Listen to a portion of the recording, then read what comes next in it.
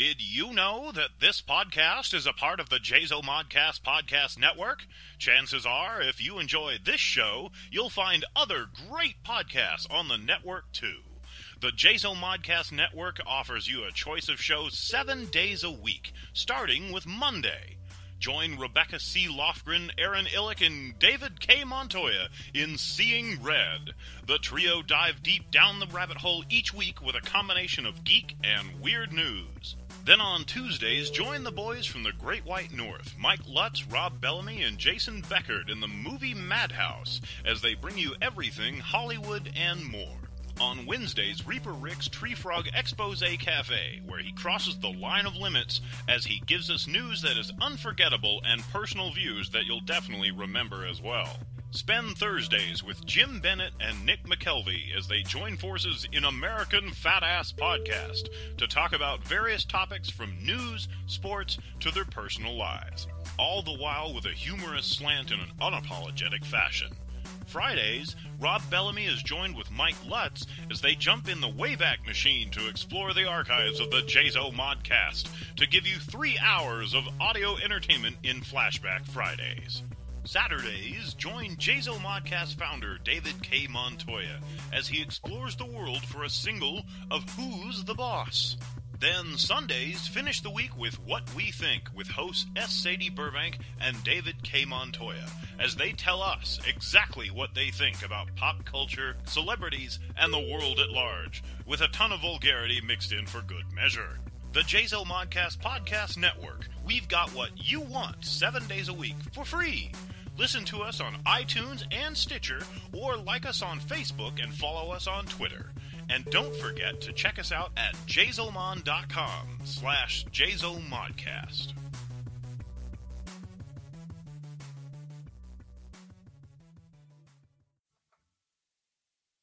And now enjoy this free Jazo Modcast show. Welcome to Seeing Red.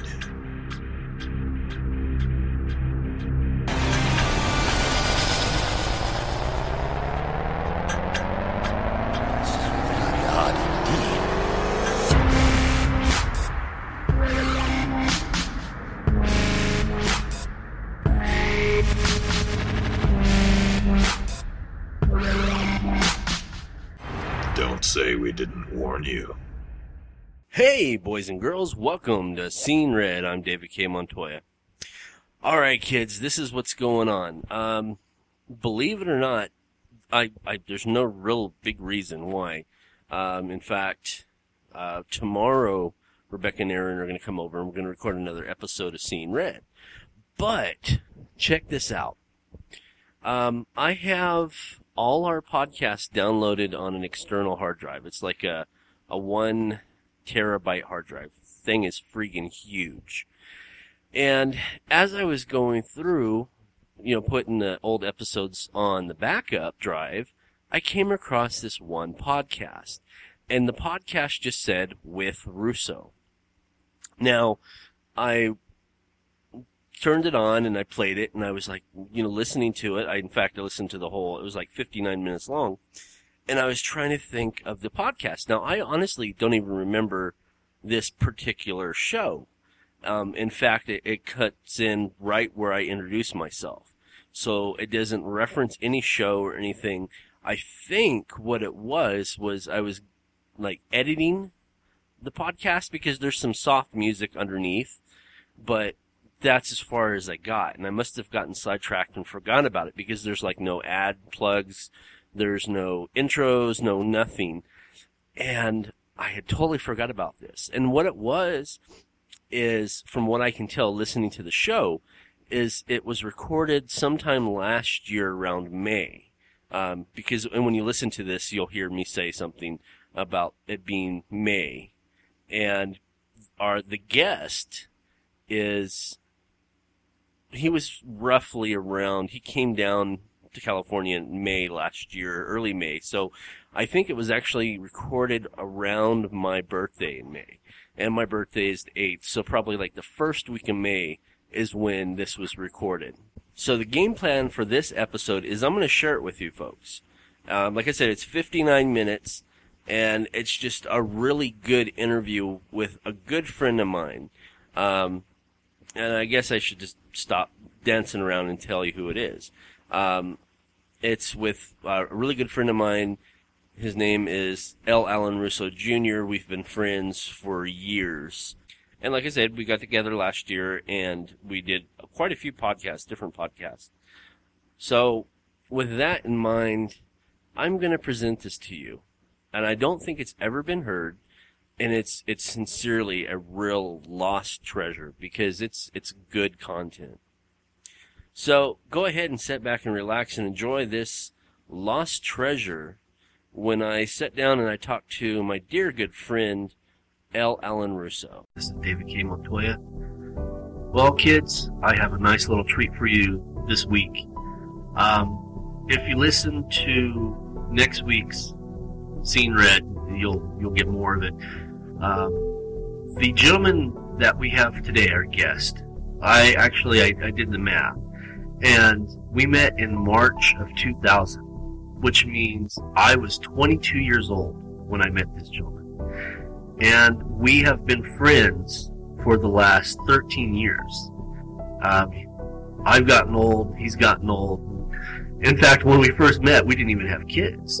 And we've been through many business ventures together, some better than others, but we've always remained friends. And for the first time in 12 years, I've actually got to see him face to face. Went and picked him up last night, and just having him around makes me feel really young again, so it's kind of cool. But I'm going to try to keep my enthusiasm down for this show. So ladies and gentlemen, welcome Mr. L. Alan Russo Jr. How's it going, folks? So now, for, like I said, the first time in 12 years, we've actually got to see each other face to face, because we've always talked on the phone, but we've never actually... Yeah, it's been a long time. I mean, it's been crazy. So, what is it like to be back in California? Let's jump onto that. It's different. Things have changed since I was here last, and everything's changed. Our lives have changed. My life's changed. Kids, families, and stuff like that. So, it's just weird being back in California for the first time in 12 years. It's and the ironic thing is, folks, is it's May. So you're thinking springtime, you're thinking nice 70-degree weather, gentle, cool breeze. No, it is freaking cold outside. Yeah, and, back home in Arkansas, it's like 80, 90 degrees. This is ridiculous. So, let's jump to March of 2000, when we first met. And I mentioned this last night, because we did episode 22 of Seeing Red. So, if you guys listen to this show and the next week you listen to Seeing Red, you're going to hear a little bit of similarity in what we talk about, but because it's Russo and I, we can actually have more of an in-depth conversation. A lot of things that I don't talk about is what I've done. Mainly I've kept myself in the forefront as a publisher, as a businessman. But there's actually another side of me, and that's the medical side of me. And before I became a EKG monitor technician, I was just a piddly little CNA, and that's how I made money. And I say we, I mean Lacey and I, my wife, we ended up going out to Arkansas, and I got this job at a nursing home called, what was it called? Hillcrest Care and Rehab. That's right, Hillcrest. I completely had a brain fart on that.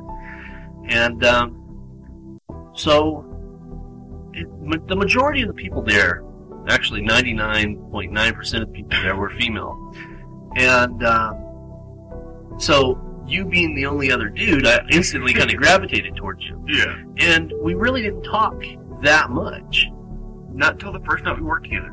And then when we started working together, we started talking movies, we started talking writing, and it was just, from that point, we've been friends. Yeah. And it was all, if you guys don't know what a CNA is,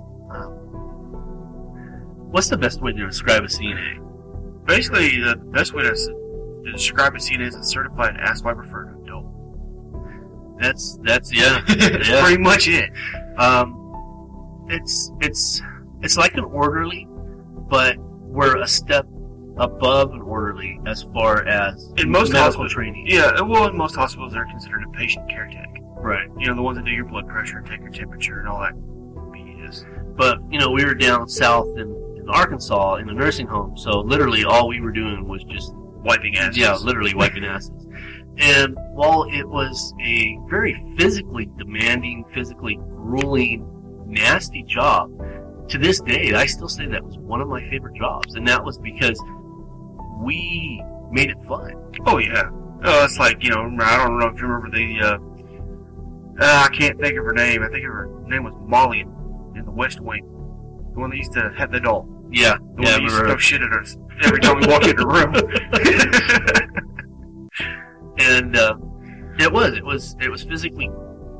But you know, the funny thing is because now, you know, I work in a hospital, and there's more mental. It's a mentally grueling job now. Yeah. There's no. Oh, obviously, you know, back then I weighed like 230 pounds. Now I weigh 280 pounds. You know, that's the big difference. But it was never. I mean, for some it was grueling, mentally grueling. That type of. Yeah. You know, just being around the adults and stuff like that. You know, they took it mentally. And, you know, most of it for us was physical. Right. Because mentally, we were not even really thinking. It literally became a second nature. We were doing the stuff without even really thinking about it because we were in a total different conversation. Right. You know, we talked about, you know, new movies coming out, movies we wanted to see, remakes we didn't like. Yeah. You know, comic books we liked and stuff like that. You know, so we didn't think about the job. We just thought we were talking about that and just did the job. And then, interesting enough, we're in the proximity of the 13th anniversary of writing the original draft of Body Bag. And do you remember the details of how that came about? Did we did the movie first and then the Smash comic, or was it the Smash comic in the movie? I think we did the movie first. I think we did the script first. As a matter of fact, we finished the script for Body Bag on your birthday. Oh, really? Yes, of 2000. I forgot about that. It was either on your birthday or like 1 or 2 days after. I don't really remember. I know it was right around this time of that year. And, you know, we were just sitting around one day bullshitting. We were talking about writing, and, you know, I told you I wrote movie scripts and stuff like that before and done a few movies, and it just kind of came about. You said you wrote comics, and we just kind of put the two together and wrote a movie script. Basically shit we saw at the nursing home. Yeah. Things, you know, just things that we thought about at the nursing home. Here's a little bit of blast from the past. Do you remember the original name of Body Bag? Do you remember what we were going to call it? Class of 2001. Yes. So that kind of tells you, because if you remember right, the original concept was it was supposed to be about high schoolers. No, college. Was it college? It was college. Was it always college? It was always college. Because they had left high school. You know, the original character had, you know, Jason had left high school and started college in a new town, which wasn't very far from his hometown. Because we used SAU there in Magnolia as the concept of the college.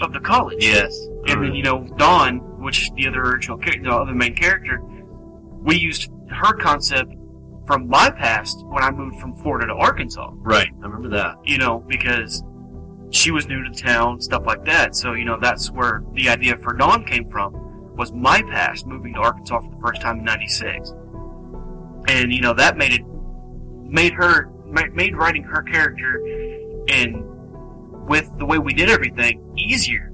Because, you know, we also used your concept of moving from California to Arkansas in 2000. Right. And even back in 97 when you moved out there originally. You know, that's where we come up with the concept of Dawn, because we both knew how it felt to move to a new town To be and kind of not like know anybody. Yeah. You know, being from somewhere different, moving to a small town, not knowing anybody, being, you know, dressing different, acting different, because we're from a bigger city. Right. And it is.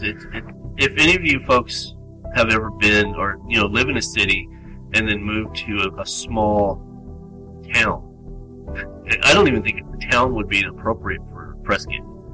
Just landmass. Yeah, pretty much. It's more like a farm town than anything, you know. And I remember when I moved out there originally, people told me, slow down, you talk way too fast. Yeah. But, you know, being out here in California, and you understand this from being from Florida. Yeah. You have to get your thoughts out fast because everything is time oriented. Yep. You don't have the time. You don't have the time to, sit there and think about what you're going to say. If you're going to say it, just say it, get it over with, and move on because you got somewhere else you got to be. And, to this day, I've co-written with other people, different projects and whatever, worked with other people in writing. To this day, you are still the only person that I've never had a creative difference with when in writing. Because we moved, well, okay, let's focus on Body Bag for right now. We wrote Body Bag. There was never a creative tussle. No, it would just work. It always flowed. Yeah, because we took each other's ideas and improved upon each other's ideas instead of being like, no, this is the way I want it. If you had an idea, it's like, okay, well, I don't like that particular idea itself, so we'll add this and this and this. And you were like, okay, yeah, that makes it even better, because that's the way good writers are. Especially if you're going to write together comic books, movies, anything, especially Body Bag, We wrote Body Bag in a matter of, 2 weeks? Yeah. The original concept of Body Bag, and then we finalized the script over 5 years. Essentially. Adding new stuff, taking some stuff out, rearranging a few scenes. Well, because I remember when we decided to start rewriting the Body Bag, a lot of the things that had to be done is the dialogue. For me especially, because I'm very dated in my dialogue, I use the dialogue, the terms that are modern. Right. So when we got to that point, it was 2006 when we started working on the rework, the redraft, I guess you could call it. The terms that were used originally, 2000, were different. So that was a lot of, the dialogue and over the years, I was only 22 years old. So, which is interesting because if you actually sit and read the original draft, you were 20 years old, I was 22 going into 23. That was some strong writing for two young kids, essentially. Right. Well, me and you both been through a lot in our lives, and, that came out in our writing. We've been through, moving, marriage, things of that nature. So, when we wrote Body Bag, essentially, we took everything we knew about, life and stuff like that, brought our past into it, our love for horror movies. Yes. I've been watching horror movies since I was 3 years old, that I can remember, so taking a look back, that was my inspiration, the original Nightmare on Elm Street, the original Friday the 13th series. Scream played a big role in it. Well, Wes Craven. Yeah. Especially, because, Wes Craven is like a phenomenal writer. When it comes to horror movies, nobody can top Wes Craven. I agree. A lot of people might not agree with me, but, that's your own fucking fault. Truthfully. And that comes out a lot in my writing, the deep, dark, nightmarish type things. Because, growing up in a big city of Tampa, you see, murders happen on the street. Real life horror. Yeah, you hear about it every day. So that's where a lot of that, and especially in Body Bag, came into effect, because I've seen that on a daily basis. I heard about it every day. People getting shot, people getting stabbed, cops not doing their job, cops getting shot and killed. Right. So you learn and you pick up from that, and so when you write, you get that darkness. Like here recently I've been watching the TV show Southland. Okay, yeah. Based on the LAPD. Yeah. And, I see a lot of truth in the show because I've seen it firsthand in Tampa. Right. So I can relate. So when we originally wrote Body Bag, that's where I got most of my ideas.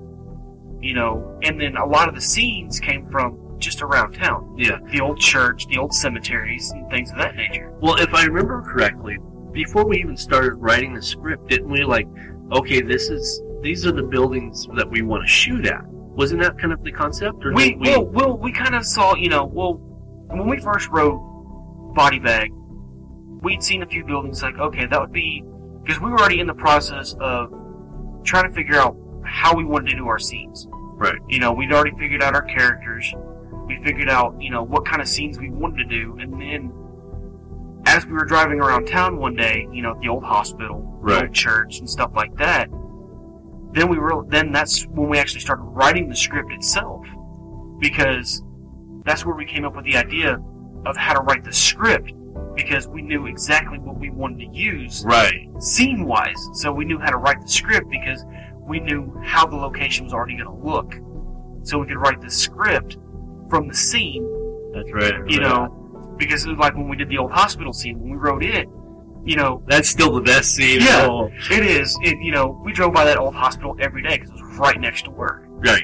So we knew right from the get-go exactly how they were going to go in, what door they were going to go in, and everything else, because we looked at the building every day. Yeah, we literally inspected it. Yeah, you know, and that was one of the fun things about writing Body Bag is we could actually pick the locations there in Arkansas. Right. You know, we knew what locations we wanted. We knew what we were looking for. And when we wrote the opening scene, actually, you wrote the opening scene with the priest. Yes, yes. And that was your baby. You know, and you got that inspiration from the Methodist Church 3 blocks down the road from the nursing home. Yes, yes. You know, and that's why when you wrote it and you come to me with it, I was like, man, that's just perfect. Because I was thinking the same thing when you mentioned the priest. The first thought that came to my mind was that Methodist Church. And if you would have to go, can people Google it? I mean, can they Google a picture of like Methodist Church in Prescott, Arkansas? They should. I mean, you know, because I know Google Maps was there in Hope probably about a month and a half ago, updating everything for Google Earth. So it's the United Methodist Church, right? I believe it's the United Methodist Church. It might be the Presbyterian Church. It's one of the two. Well, try one of those two, and it's we pronounce it as Prescott, but it's actually spelled Prescott, Prescott, Arkansas. And you can get an aerial view. This thing, it would have been. And I believe the road is on West 2nd. Okay. If I'm not mistaken, it's on 2nd Street. It's a huge. From my memory, it was a huge. Oh yeah, it's a huge church. I mean, you know, it's the old-fashioned. You know, it actually looks like a Catholic church. Right. Not really, you know, a Christian. Yeah, it looks more, you know, Catholic than it does Methodist, which is unbelievable to my, you know. Right. You know, for that area. One of the things also is, since we're talking about writing the script, one of the things that I absolutely loved about writing the script, the original script, was we knew who the killer was. In the end, we knew who it was. Right. Remember? Yeah. And it was you, I think, who came up with the idea, well, let's direct the script this way to make it look like this character was the killer. Right. And then just when you think you figured it out, we purposely started putting clues towards the other person. So it was like a zigzag all the way through. Right. At the very end, you find out who the killer is. Right, because we pointed out 3 different people as a killer. Right. And then, you know, we zigzagged to one, you know, making you think, okay, well, this is the killer. And then you get about halfway through the movie, and then you're like, no, this one's the killer. And then you get a little bit further in, right before you get to the climax of the movie, and it's like, oh shit, no, he's the killer. You know, it's like, then we turn it another direction, and then you make them think, you know, it was all 3. Right. You know, until you finally get to the final end, and you're like, what the fuck? And actually, nobody knows this, other than you and I, because I've never talked about this. It was originally supposed to be the first of a trilogy. Yes. Do you remember that? Yes. And by the end, because the first one was Body Bag, single. Yeah. Then Body Bags, which is plural. And Body Bagged, which was supposed to sum everything up. Right. And by the end of the third one, Body Bag, you found, because you realize that the other two, you don't even realize we were putting little bits and pieces. And just because you think we got to the end of the story and we concluded the story, that was the actual conclusion. Right. And by the end of the third one, when we revealed who the real figure was, who the real killer was, yeah, people were like, oh shit. Yeah. You remember that? Yeah. You know, but, you know, we kind of scrapped, you know, Body Bags and Body Bagged because of the simple fact we started getting goofy with it. Right, yeah. You know, they started getting a little goofy and a little out there, and because, like, you know, we'll screw it.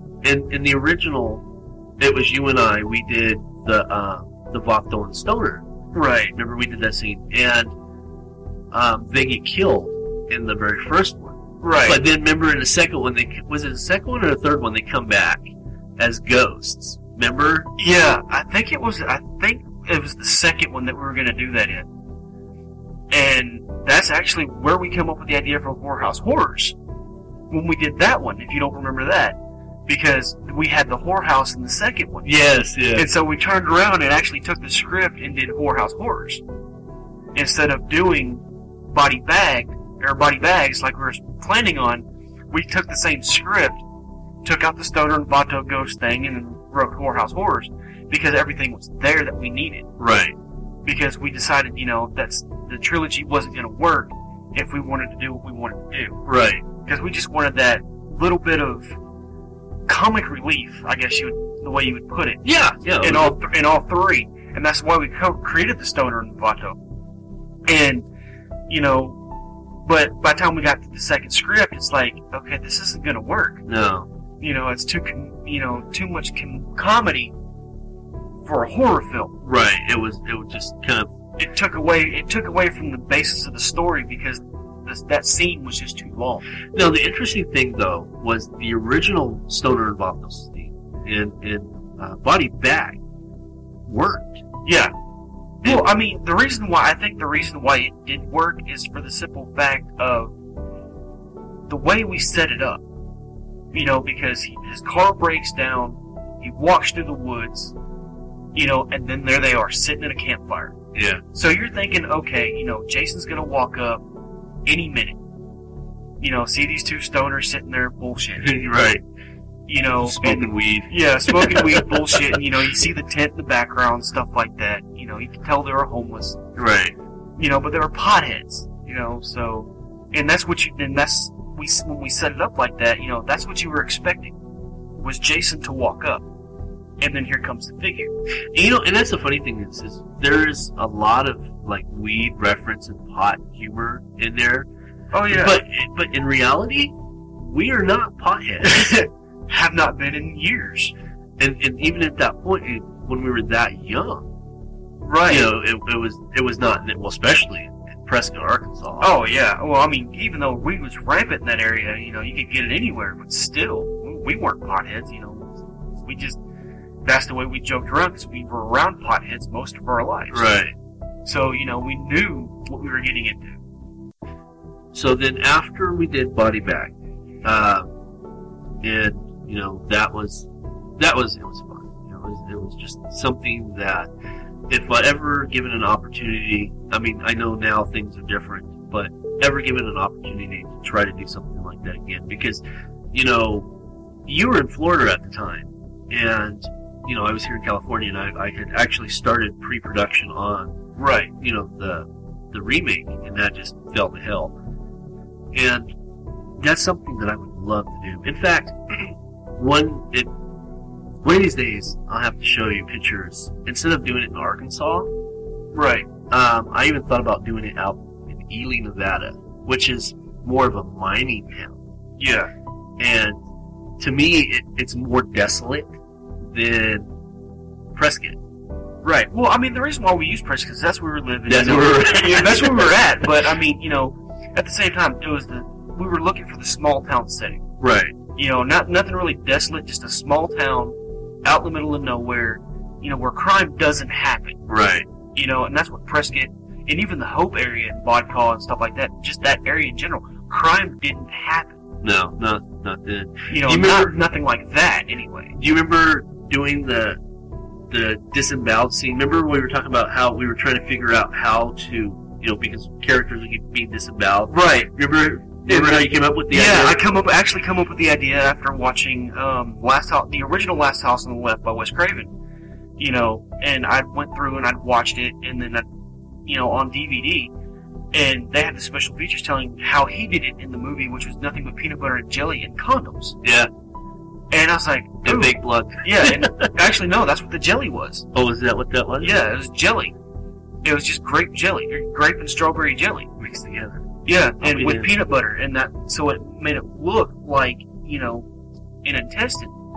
And he used a little bit of fake blood on the outside and stuff like that, because that's where the blood in my hands came from. But, you know, that's where I came up with the idea, because I'm like... That's ingenious, yeah. Yeah, because that was going to be our biggest problem, was how to disembowel somebody and make it look real. Right. And that was as real as we could get. Especially on a shoestring budget. Right.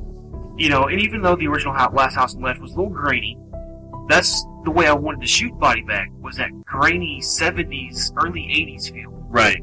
You know, incidentally, you know that was just shot right up the road. Right. Last House. I mean, up here. Yeah. It was just shot yeah, I knew it was shot up here, you know, and that's, you know, because that was the thing that interested me when I watched the original. You know, I've seen the remake, and it's not bad. I mean, truthfully, you know, Wes Craven's got a better mind. You know, there are some things that I would have changed on the remake, but all in all, it was a good remake. Yeah, it was pretty good.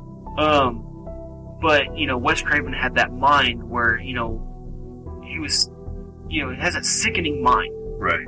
And, you know, that's the way I always wanted to write, was with that sick, twisted thought. And now a word from our sponsors.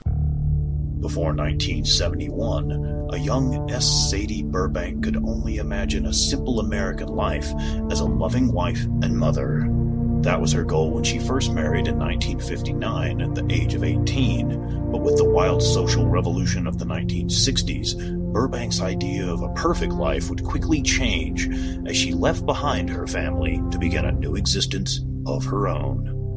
Her journey would find her on a plane headed toward her new lover, Steve, who was halfway across the world, waiting her arrival in a small bush camp in the country of Liberia. Once there, Sadie is greeted with a fascinating, strange world and plunges herself into the exotic land of the bush. But less than 6 months later, Sadie would realize all was not as it seemed, and Steve was not the man she fell in love with. Burbank found herself desperately seeking escape from the camp and her lover as she raced back to Roberts Field Airport, literally running for her life. Based on an unbelievably true story by S. Sadie Burbank, Red Hills, Green Vines, and Dried Monkey Meat for Dinner is a manuscript of Burbank's adventurous and deadly experience during a time filled with sex, drugs, and murder. Now available in paperback and hardback. For more information, log into www.redhills.us.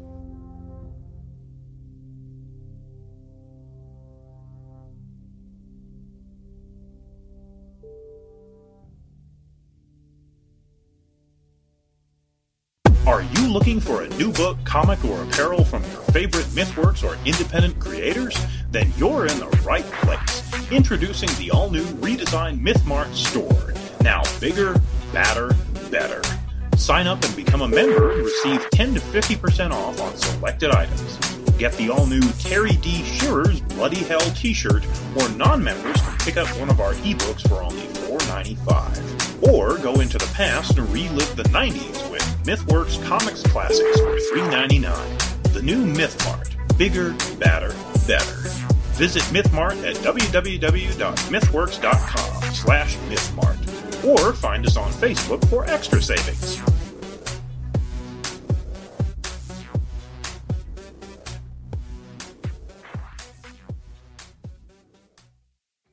Do you own a business or have an item you want to sling? Do you want a chance to reach potential customers? Do you want to make some extra cash? Then here's your chance. For $50, you can have a 1 to 2 minute commercial featured on each of our shows for an entire month. With 6 shows a week, that's only $2.09 per podcast. Plus, for an extra $10, your item will be placed into MythMart. So sit back and relax as they handle all stages of transactions. Contact our ad department at info@jazomon.com.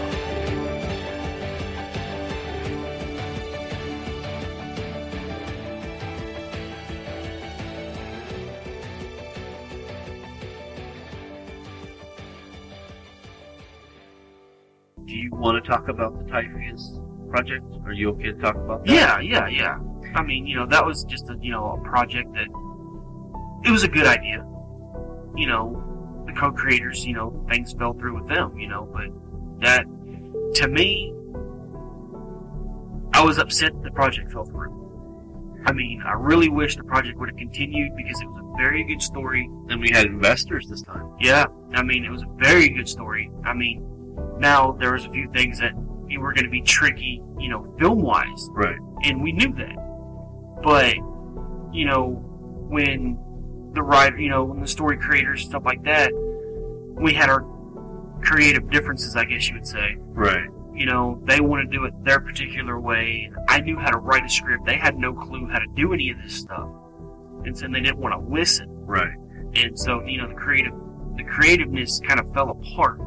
And it was fun to write the script because remember you called me and I was actually doing the screenplay. Right. And that was some fun time for me, I have to admit. I was getting up early in the morning, taking Jay to school, stopped by, got a big ass monster, sit there, drink my monster, smoke my cigarette, type away right. the script. And do you remember I called and I said, I'm not going to use the chick's name, but there was a chick involved. In the writing, the creative team, the three of you, we came up with the story, there was a chick involved. And I called and I said, the chick wrote this part of the scene. You remember me saying that? Yeah. And you're like, well, how do you know? And I'm like, because a dude would never say that. Yeah. And so, I mean, there were some things that I had to... It was completely different because you and I, we've always had an ability to kind of run off of each other. Right. I can we- throw you an idea and you can take off with it from there. But with some points, it was difficult. It was, it just... I mean, it was a good project. I enjoyed it. It was. I think the biggest problem with that project was, it wasn't my idea. So, when I sent the project over to you for the screenplay, you were always constantly calling me. It's like, well, what are y'all talking about? How do we figure this out? I was like, well, let me relook at the script. Let me call you back and I'll figure it out from there. And, without my input, I think the script would have been shit. I agree. Because just the simple fact that the script itself was a good script, it had a lot of holes. Yeah. And that's what you and I were doing. Was filling the gap. Trying to fill in, yeah. Right. And, a lot of the idea for Typhus actually came from Stephen King's book, It. Yeah, I kind of felt that. But it also come from where I grew up, too. Because the opening scene back out the pit, in the drainage ditch and stuff like that, there was actually one by my house. Oh, was there? Yes. In Fort Walton? Or... No, down in Tampa. Oh, okay. And, where we all grew up, me and the other guy at the project grew up. It was actually maybe a quarter mile from my house, but right behind his where he was living. But since I hung out in that area a lot, I knew the area pretty well. And so that drainage ditch, we knew where it was at, we knew what it looked like, and that's where the idea for the opening came in. Right. Because there was, for a time, a homeless guy actually living down there. Oh, really? Yeah. So that's where the idea of using the homeless guy came into play. Because, you got a big drainage ditch, things like that. But also, too, his lair actually came from the idea from, I believe, part of it was the Teenage Mutant Ninja Turtles. Really? Yeah, because they had their sewage layer. Oh, The okay. sewer and stuff like that. I'm a big geek at heart, so. And then the other part was from, I believe, let me see. I believe it was, Return of the Living Dead Part 3. Is that that's not, which one is that? That's the one with the chick on the back of the motorcycle and she gets killed and the boyfriend, his dad works for the army. And Oh, yeah. breaks her back and Yeah. she does all the piercings to try to keep from eating people. Right, I remember that. And, she stayed in that, underground lair because that's where she met the homeless guy and she ate him. Right. That's where part of it came from, too. Just bits and pieces. And then even part of it came from Return of the Living Dead Part 2. Because in that one, that's where the drum fell at the beginning of the movie, was in that drainage ditch. So, my ideas come from different movies. Right. And, if I can take, and the good thing is if I can take the best scenes, or even the worst scenes, of 6 different movies, and write it into one script and rewrite make it a new story. Yeah, make it the whole thing a new story and take out the crap. Right. That's the big thing. If you're going to write a script or even a story and you're getting your idea from somebody else, take out the crap, add your own good, add what you think should be there. I mean, I'm not saying plagiarize if you're going to write a story, but... Well, not taking elements from another story is not plagiarism. Taking a piece of the script right. and putting it, that's plagiarism. Right. Especially script writing, if you see a movie and you want to write a script and you see this movie and you're like, that would be awesome. Okay, put that in your script. Right. Absolutely. But don't use it the way they did in the movie or even the book. Make it your own. Yeah, make it your own. Make a few changes. Because even... And another thing with the Typhus project, too, was the lair. A part of that came from Wes Craven's idea. Right. Of Nightmare on Elm Street. Because he had the boiler room. The boiler room, yes. Freddy. So, I mean, that to me, taking all those ideas and changing them and making them one. Right. Is even from It, because where'd they do? They went down in the sewers to find him. Right. He had his own little lair. So, all those concepts together, we took them, we rewrote them, and made a combined effort to change everything from the get-go. Because I remember you called me and you shot me the idea, and that's when I decided to be a producer, on the project. Right. You shot me the idea, and I was like, oh, wow. Well, number one, I was just excited at the fact that after all those years that you had decided that you're going to make another movie since Body Bag, And the story I thought was solid. And unfortunately for you, and I mean, I knew you were handling it pretty well, but I could hear, the tension in your voice. For example, because every single day, like you mentioned, I called you, and we were going to tackle a scene. And I called you, and I was like, okay, opening scene. Are we doing it in a 5 wide? Are we doing it in a 3 medium? They had no clue what the hell I was talking about. Right. But you knew because you've been there. Right. So you had to put in a little bit more extra input, and at the same time try to explain it to your creative team. And I could tell it was starting to really bog you. Yeah, it was, because, I mean, they weren't wanting to listen to my side of everything, because I knew everything from, if we wanted to go 3 medium, 5 wide, 35 millimeter, if we even thought about going that route,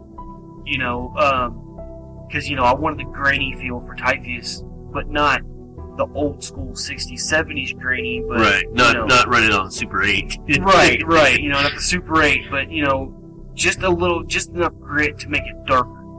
Not enough grit to make it look like the original Texas Chainsaw Massacre, where it looked like, somebody shot it with a handycam. Right. So... Have you seen the new, not to change the subject, but have you seen the new Red cameras? No, I have not. Oh my god, in the handbasket, man. It is all pure digital. It's higher than HD. I can't remember what the specs were. Yeah. But the specs were like ridiculously... I think just to rent one was like $14,000 just to rent one in a month time period. That's ridiculous. Have you seen Kevin Smith's Red State yet? Yes. Okay, he shot that on a super... No. Is it a super red or a red? I think he shot it on a red. Because you have a red and then you have the premium is the super red. He shot that. You notice how the picture just had that more clear cut, crisp look to it? That's because he shot it on the red cameras. Oh my god, I wish I could get my hands on one of those. Oh yeah, that would be awesome. Especially, I think that would be good for Body Bag. Because, there are certain scenes in Body Bag that will go dark. Yes. And the crisper you have it in the dark scenes, the better it is, because you can see everything. You can make it out better. Right. It's like some of the new movies now, you get to a dark scene and you can't see nothing. Unless you're in a pitch black room with your TV on, and even then you still can't see it. Well, best case scenario is I seen the remake of Evil Dead. I watched it. You haven't seen it yet? Not yet. Because I have my laptop, and what we call it here, and you know what I'm talking about. We have the Oscars cut. Yeah. You know, the Oscars edition that we get sent in the mail. And I hooked my lap up to my HDMI on my big screen, and I watched it. And a lot of it is dark. Yeah. And I'm literally almost standing up to the TV trying to make out what it's because I couldn't make out what it was they were portraying on the screen because it was so dark. Yeah. Now, if they would have shot it with a red, it would have been a lot better. Oh, yeah. I mean, that's the thing about, writing or shooting a movie. If it's too dark, you're going to lose your audience. That's plain and simple. Right. But, if you shoot it in a medium darkness, where you can actually make things out and see everything. They have like low up reflection. Just low up reflection or low down reflection, either one. Then, if you can actually make out what they look like and things of that nature, even on HD, it makes you don't lose your audience. Because by the time you get to a dark scene in the movie, especially if like half your movie's dark, right, or even a quarter of your movie's dark, by the time you get to that dark scene, somewhere in the middle, even if it's in the middle, you're gonna lose your audience.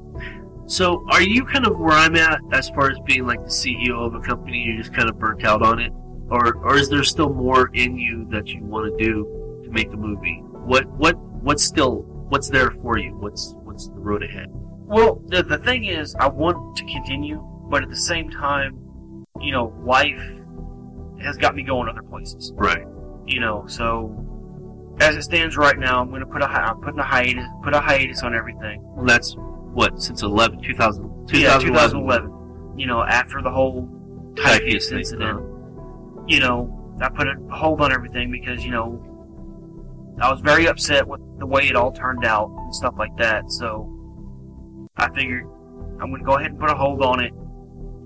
Get back to just publishing books for right now with ZombieWorks. You're just going to focus on ZombieWorks? I'm going to focus on ZombieWorks for now, and kind of throw my own stories out there from time to time. With ZombieWorks through the anthologies and things of that nature. So you're going to stick with anthologies?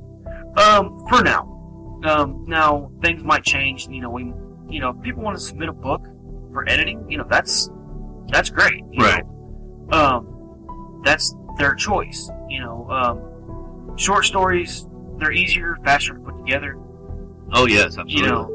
They're real quick to put together, real easy to do. It takes 10 minutes to read through a 15-page story. And then you can do your editing from there, and then boom, you're done. Because you can go to the next short story. When you hired me to do the vampire anthology, the You Can't Kill Me, I'm Already Dead anthology. Yeah. When you hired me to do that, it was really easy for me to get, because you gave me all the stories, and I was able to go through because you had already edited everything, and I was able to get it formatted fairly quickly. And so I understand what you mean about with the short stories, because it's not like going through a novel, because when you go through a novel, you have to make sure there's no holes in this gigantic story that's being told. Right. But in a short story, there's not that many holes, and if there was, it'd just be rejected, to be honest with you. Well, typically with a short story too, there's not going to be a big gaping hole or gap in the story because it's only 15, maybe 20 pages. Right.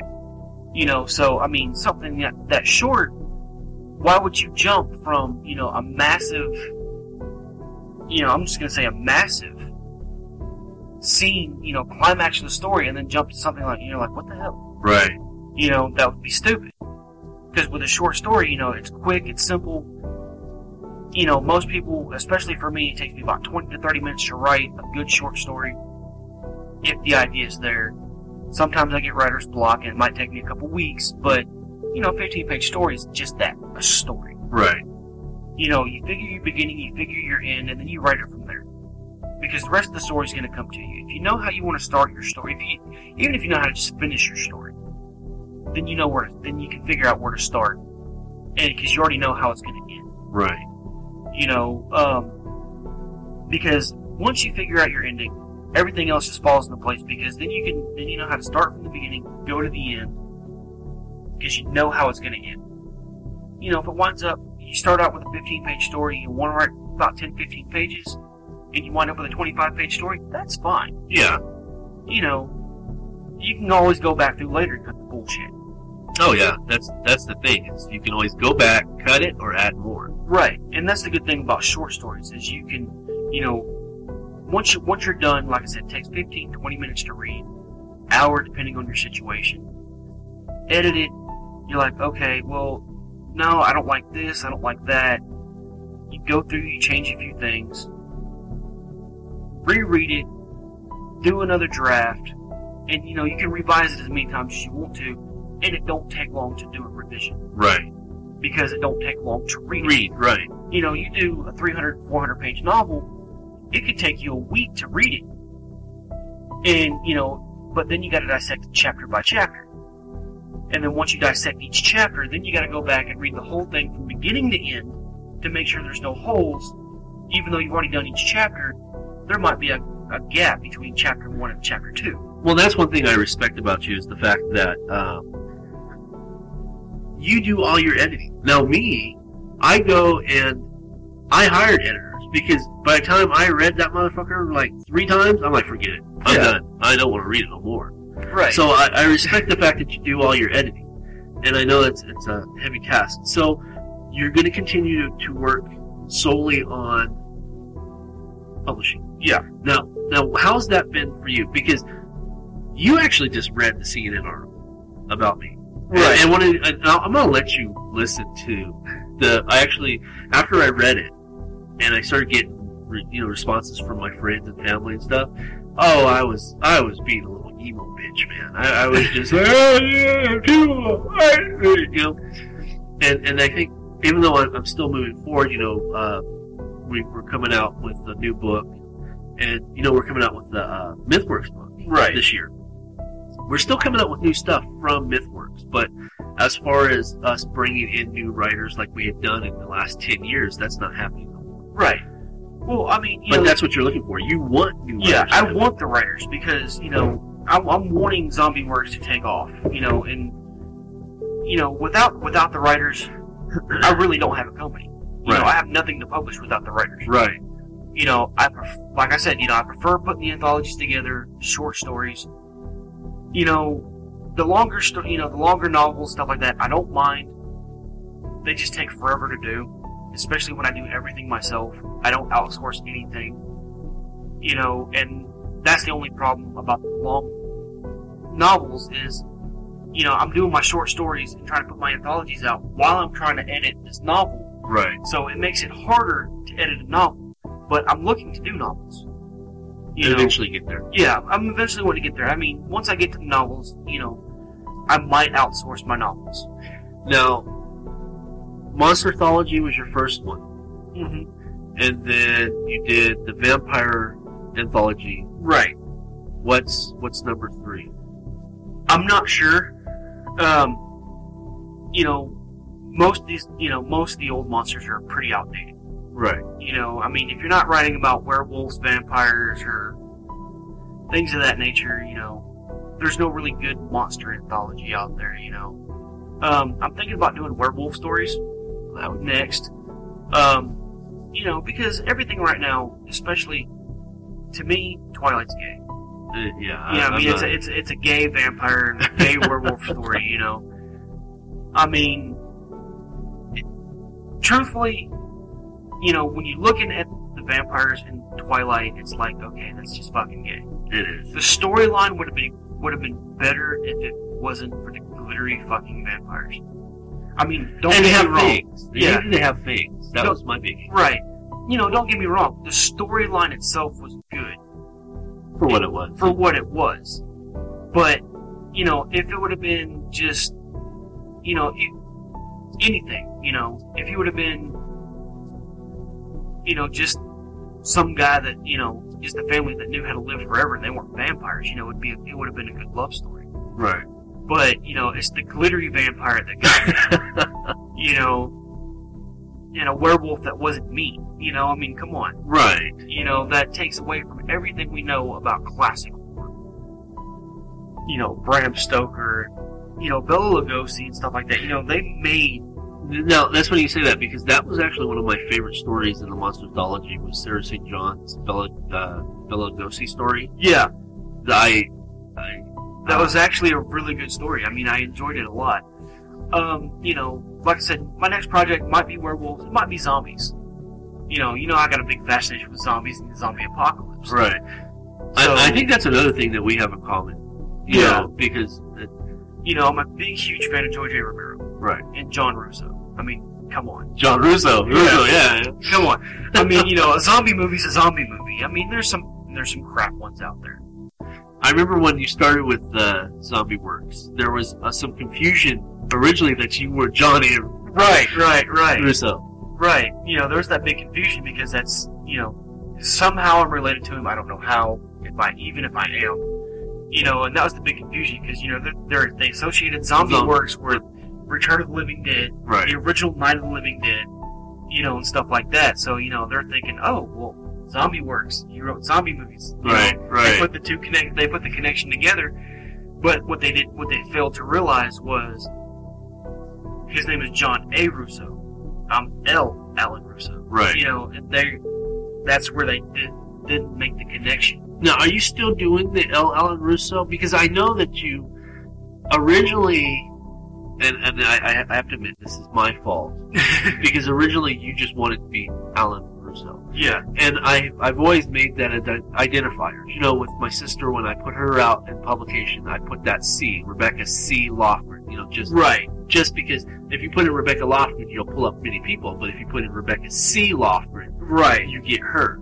Same thing with me, David K. Montoya. Yeah. And then with you, because I know you by your middle name, which is Alan. Right. And then, so instead of putting the middle initial, since you use your middle name, I put your first name initial. Right. It actually works out better that way business-wise. Because then, you can keep your business separate from your personal life. Because without that first initial, everybody's like, oh, so you're that guy. Right. Especially like when we wrote Body Bag. When a lot of people read it, said, hey, it's a good script, blah, blah, blah, even Smash. We put the L in front. Right. I'm getting the Smash, though. Yeah. We put the L in front just for the simple fact that, if somebody read it and didn't like it, we could have been talking about anybody else named Alan Russo. Right. It didn't have to be you. It didn't have to be me. So, and that's why I like that aspect. Was it originally, correct me if I'm wrong, but when we wrote, was Body Bag or Smash? Before the L. Alan Russo, it was L.A. Russo, wasn't it? Yeah. L.A. Russo Jr. We put the L.A. instead of, that was so nobody would associate, they would just look at the L.A. and the last name, nobody would think about it, but, it didn't work. It just didn't click. And then, because people were thinking, L.A. Yeah. And then, and then, we originally, after that, we changed it to, H.A. Russo and left off the Junior. Right.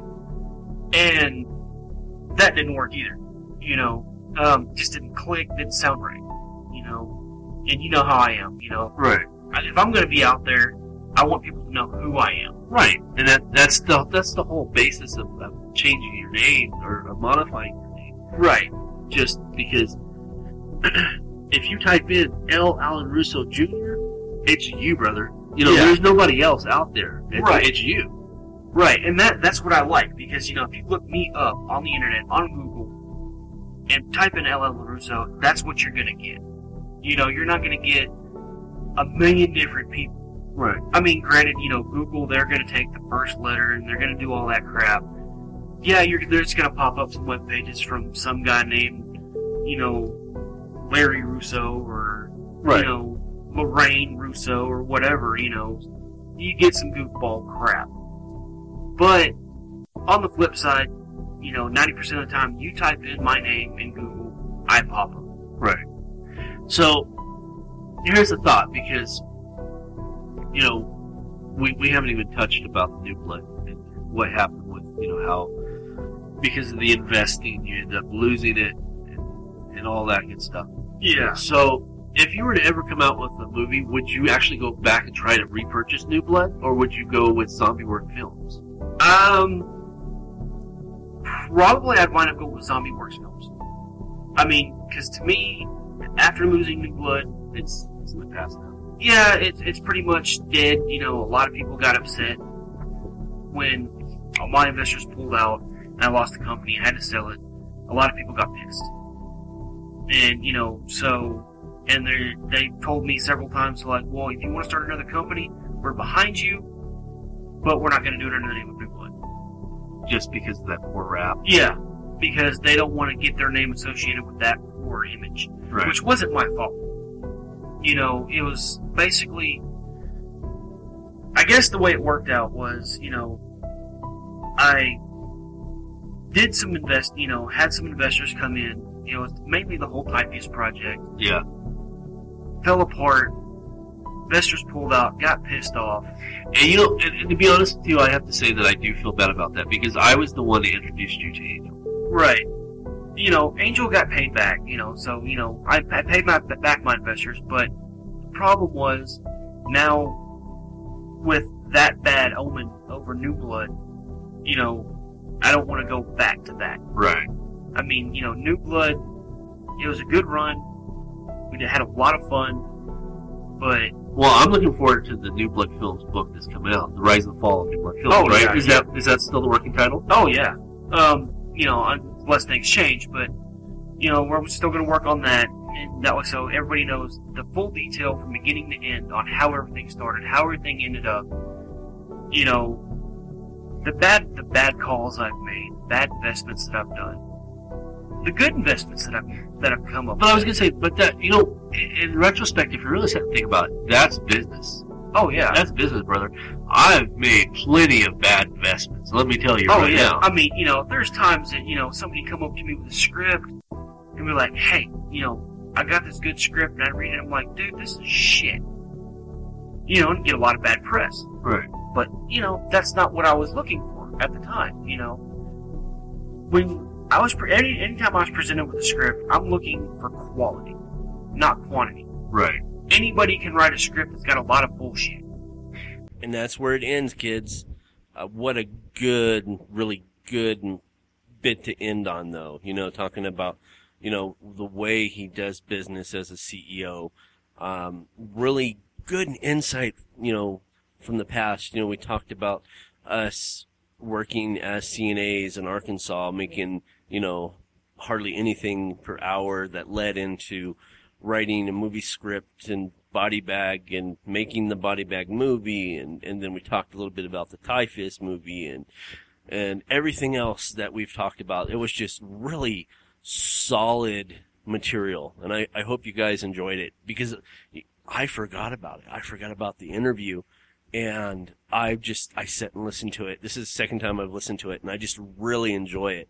In fact, I wish that I had an opportunity to sit with Russo one more time, and we could just bullshit about whatever one more time, because that was really fun listening to it. Because, like I said, I totally forgot about this podcast.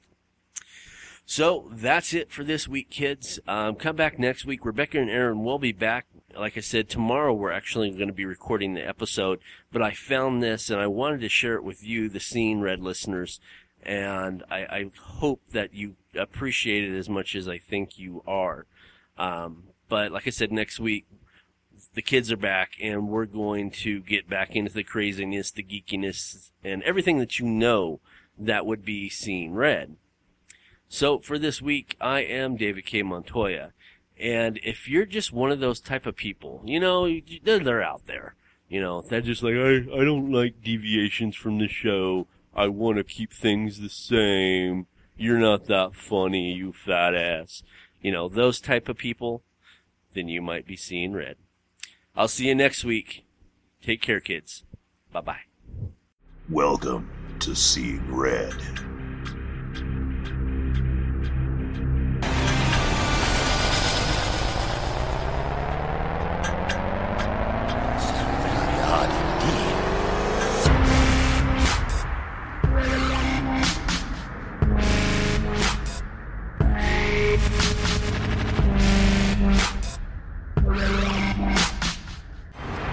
say we didn't warn you.